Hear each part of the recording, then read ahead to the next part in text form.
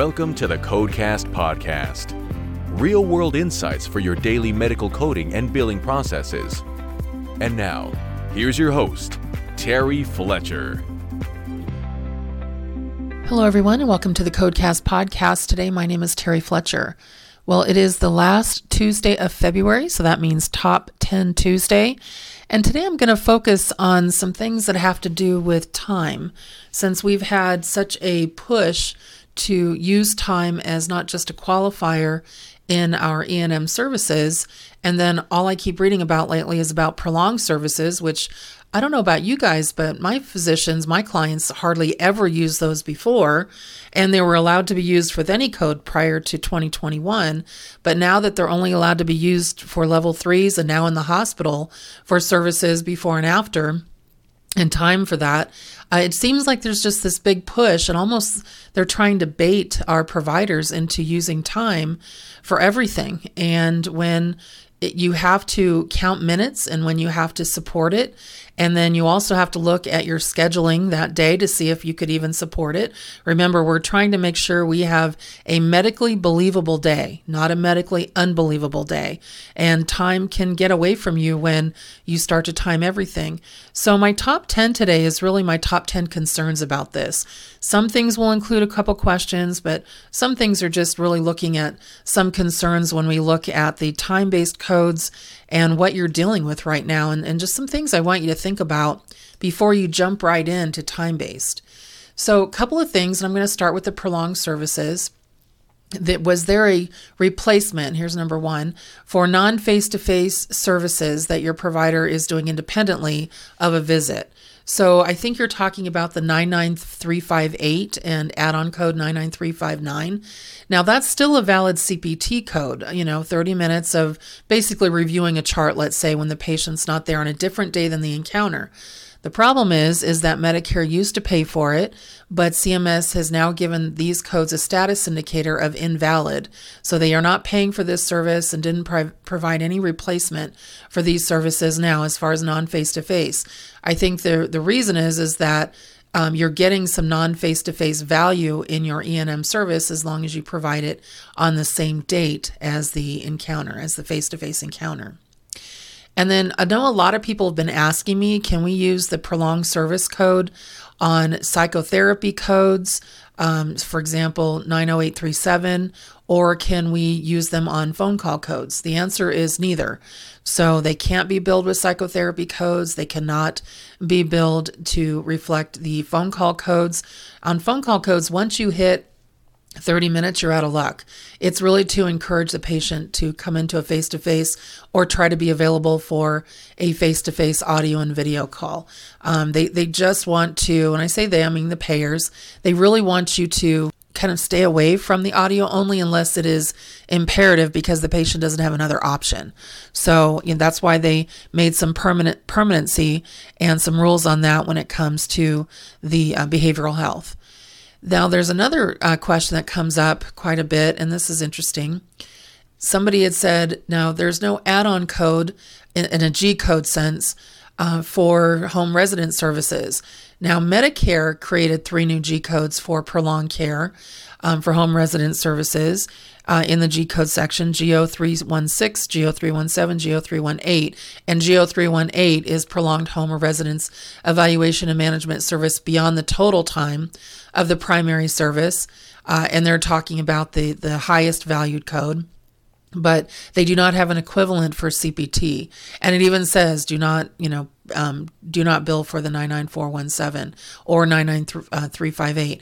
So just so you know, that's something that came into play for Medicare says we could see it, but AMA says as a general rule, nobody would pay for that. And then last on the prolonged service, I'm surprised I'm still getting this question, but to me, you really need to make sure, and I'm not being flip, I'm not being insensitive, I'm not even being disrespectful, I'm actually just telling it to you straight. You have to get a new CPT book every year. I get a question all the time and it says, what about code 993XO? This is denied as invalid. That was a placeholder code for the new code, prolonged service in the hospital, 99418. So whenever you see an X in the actual CPT code in the year prior to the CPT code coming out, know that that's just a placeholder. It's invalid. You're never going to be able to use that, and you can avoid that mistake as long as you get your new CPT book every year. And even CMS says don't use any of the codes before AMA releases them. So you would not have received denials if you use that code, prior to it knowing what the actual code was. So be really cautious about that. I see that every once in a while. So getting into more, so now I'm at kind of number 5 here.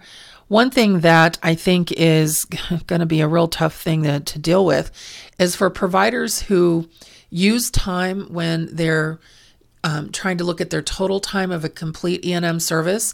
Because remember what AMA says, they're very generic. They said, well, you don't have to list every little thing, but we do want to see most of the services or some services that are included. And by the way, you cannot use any time of your clinical staff. You can only use time that the actual physician or other qualified healthcare professional, the one that's billing the service, is actually providing the service. So if you hand off your chart to, let's say, order a test to the clinical staff, the back office staff, medical assistant, RN, whatever, and you're just telling them to order it. Now, if you're using medical decision making, you'd get the credit for the order under category 1. But for time, you only get the two seconds it asked you to, that you handed it off and said, hey, can you order an echo for this patient or get this approved? You don't even get a minute for it because that doesn't take a minute. So for coding purposes, it's the total time on the date of the encounter. I'm talking about office visits or hospital visits. It does include both the face-to-face and non-face-to-face time, but it's personally spent by the physician that is taking care of that patient on the day of that encounter.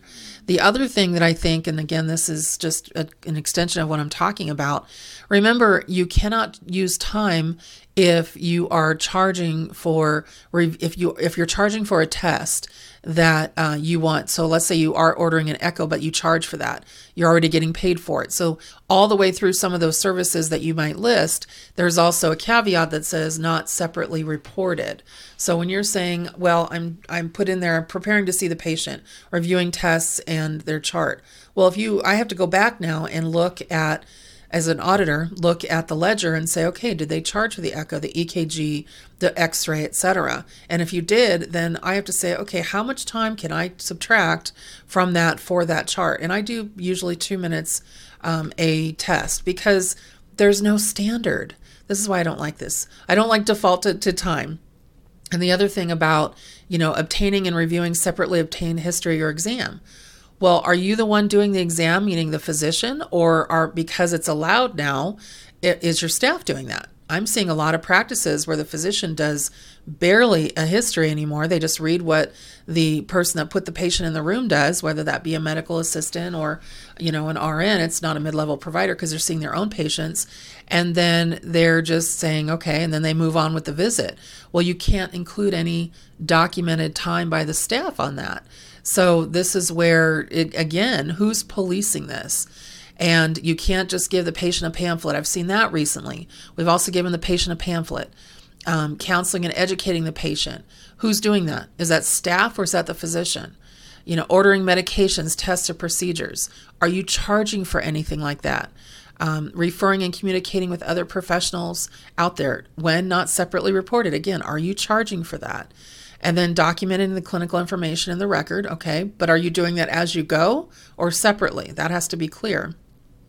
And then any kind of independent interpretation of tests. That's also, again, not separately reported. Or let's say that you signed off on a home health order in the room. You can't charge for that because you're going to charge separate for that. So this is where time becomes almost an anchor on your ankle because you're getting pulled down by the weight of the expense it's going to take for your staff to figure out, well, can I even, code that or use that time because it may not be appropriate. So here's another one that comes up, and this is number 6, if you're keeping track of my numbers here. What about for the provider, if you are primary care OB-GYN, internal medicine, that does what we call dual visits. They're not split visits because it's not like the hospital split shared visits. We don't want to call them that anymore. We used to, but it doesn't fit the descriptor. So what about if you are providing a preventative service and then you're also providing an office visit for maybe an exacerbation or what they call a significant separate service with a 25 modifier? Well, remember, preventative services are not time-based, and they're not affected by any of the 2021 or 2022 changes. So these are reported based on history, exam, and they actually have to have a comprehensive history. They have to have age and gender appropriate physical exam. It includes all your screenings, immunizations, advidance, guidance, PAP, Pelvic, all of that. And so one of the things, and it came out on a February 2021 CPT assistant, it said if time is used for selection of a level of office visit and the time spent on the preventative service, that cannot be counted towards the time of the work of the problem assessment because the time performing the service cannot be counted twice. And so the code for the problem assessment portion of the encounter, meaning the dual visit, has to be based on medical decision making. So this is where, again, it could hinder you if you're timing everything. And there was a statement that came out before I move on to number 7 with one of the payers that basically said, I think it was Noridian, and it said, well, can everybody just time, if they wanted to time everything on their own, could they do it? And they said, well, you could, but we don't recommend it. Don't always look at things in coding situations. Look at them as med legal.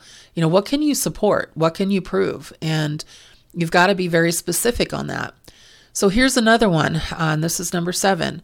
Can I use time above and beyond, or I mentioned the phone call code for the prolonged care, but it also says if the video cuts out after 5 minutes, but the total time of the visit was 20 minutes, can I still code for the E&M service? No. On the FAQ fee-for-service sheets for COVID-19 under the public health emergency, they said you have to code for what you did, and if only 5 minutes was audio video, there's no phone call, or there's no E&M for that. You actually have to divert now or default now to the phone call codes, the 99442, again, during the PHE, because those are going to go away soon. So time is really, it's kind of becoming a crutch. Think of something else. What about, and this is number 7, what about the portal visits? So they don't depend on PHE, because they're just what they call telecommunication services. But these are 7-day global codes, meaning that you have to aggregate your time. So it's 5 to 10 minutes, 11 to 20, 21 or more over a period of a week. Is your computer calculating that for you? Or does a physician have a little business card in their pocket every time they log into their EMR to communicate with a patient over a portal, or are you doing it through email? It's so important to really understand this, because this is going to become a problem when you're blocking, let's say, 4 hours for an office, and all these timed visits are trying to be packed into that 4 hours that equal to 20 hours. And I remember when I was just starting to audit, 27 years ago, I remember auditing for a Medicare carrier that it was actually Transamerica before we had Noridian in California. And they were saying, we have a doctor who's trying to bill for 30 hours of critical care time. Well, you're seeing me faceplant emoji right now, because that it's medically unbelievable. And so again, time kind of gets you in that kind of situation. So another thing that has come up, I shouldn't say the other, just another thing that's come up, is when you're dealing with emergency department visits. Remember, you don't use time in an ER visit. You only use medical decision making. So that's another caveat there. I saw one doctor in a dictated note. I was doing an ER audit of about just a small one. They just wanted to look at a couple of physicians. We just looked at 100 records, and everything was timed. And then they tried to bill it as a higher level service for time. And I'm like, where are you getting this? So this is all that has to be medical decision making. And unfortunately, we based on medical decision making, we had to download code a lot of those services. And so, that's not a good thing. And then as we look at number 8 here, One of the things that has come up for me is now when we get into the split and shared visits, it seems like that's all I talk about lately, but split or shared visits in the hospital setting. So it talks about in the CPT book, okay, it says that a shared or split visit is defined as a visit in which a physician or other qualified healthcare professional both provide face-to-face and non-face-to-face work related to the visit. Well, if you're timing your visit, that's going to be hard to prove.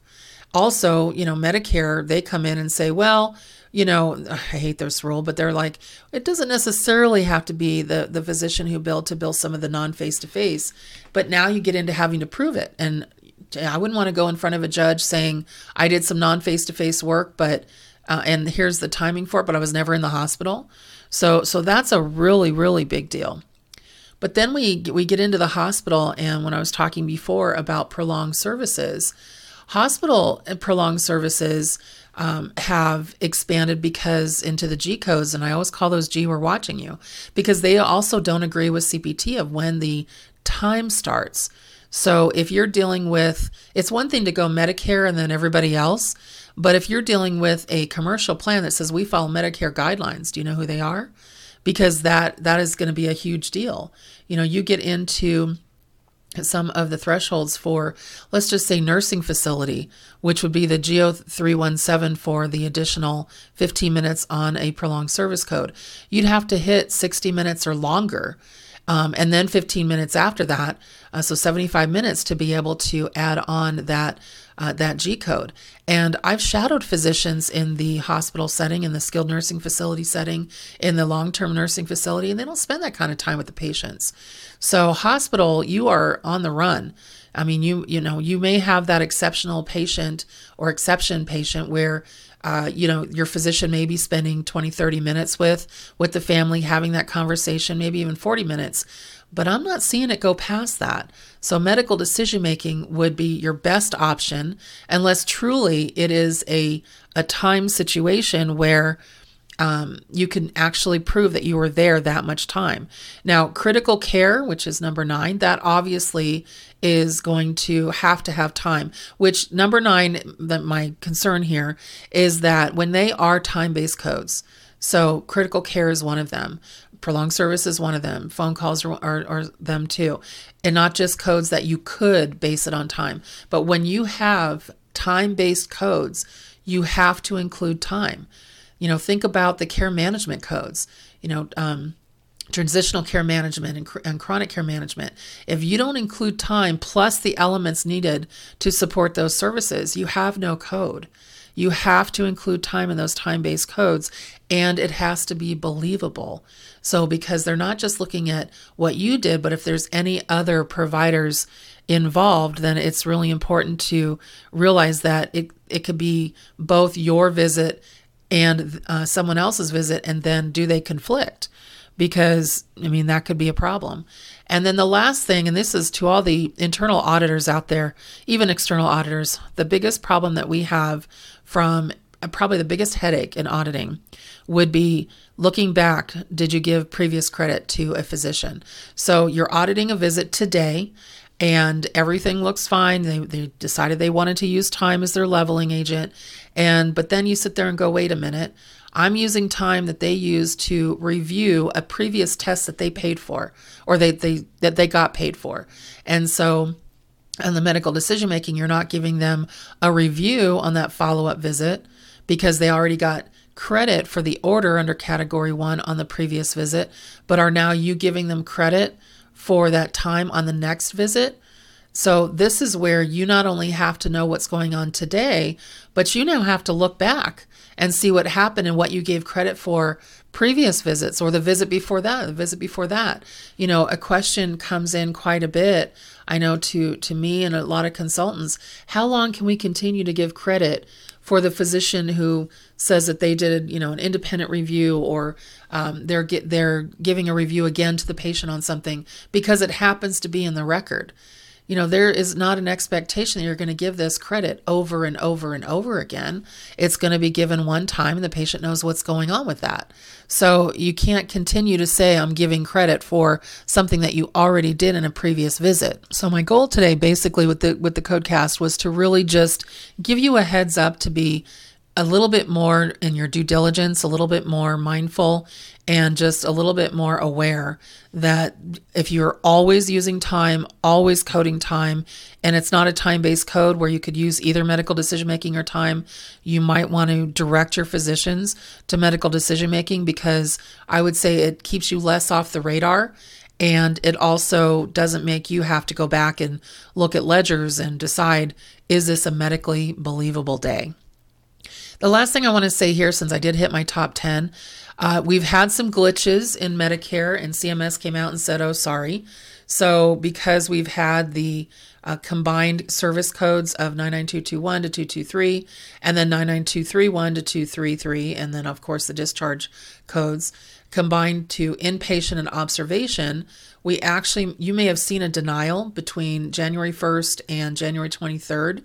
It doesn't know what kind of reasons, but they came out and CMS said that there was a claims processing system glitch and that it was corrected on the 23rd, and to not resubmit, that the MAC is supposed to realize that that was a glitch and that you're going to get paid because they're going to reprocess. But if you've received any denials, you need to monitor those. And if you don't get paid with it repaid in 30 days, you'll need to go back and inquire why you didn't get paid. But we knew this was going to happen. We even said, as soon as we saw the change in the inpatient to the combined service of inpatient and observation, we knew that if we used an observation or outpatient place of service 22 with a 99223, let's say, or 99232, it was going to get kicked. We just knew it wasn't going to be updated. And so unfortunately, you're now kind of the brunt of that loss. So keep an eye on it. Hopefully they'll resubmit it and you'll get it as they said they would, but it doesn't always happen. So if you did receive any denials, make sure that you're just keeping an eye on it. So for those of you that are always looking for information that you can access, make sure you're going to my website at terryfletcher.net and looking on my blog site, my articles. So I have some things up there regarding the end of the PHE and what to expect. Also, check out the blog site on NAMAS, which is the National Association of Medical Auditors. And so namas.co. I'll also be participating in their annual virtual conference this year, and I'll be doing a dual session with actually my cousin, Brianna Santoli, who is a healthcare attorney out of New Jersey. And so we'll be on April 5th. So take a look at that as well. And hopefully you'll find some of that information helpful. My Medicare update, I have a Medicare first quarter update, which is going to be absolutely jam-packed for the NSCHBC. So look at their website, nschbc.org. That's going to be on March 28th. But that is going to have a lot of information that you're going to need. So hopefully you'll register for that as well. And then on a personal note, it looks like my daughter just got hired as the varsity coach for softball for her high school. So I'm pretty excited about that. So it means I'm going to be making more trips to Arizona to watch her coach. I think I might have mentioned that before, but I'm pretty excited about that. So that's always a good thing. And it's starting to warm up a little bit here in California. I don't know where you are or what you guys are doing, but I'm just happy to get back in the pool and not be freezing all the time. I don't know about you, but I have a space heater in my office. So everyone, make it a great rest of your week. Make it a great day, and I'll talk to you in March. Thank you for listening to the Codecast podcast. For more information on medical coding, billing, auditing, and compliance, including how to hire Terry, follow Terry on Twitter at TerryCoder1 or visit her website at www.terryfletcher.net. Podcast producer Joe Kuzma. Music producer Dassassin Music.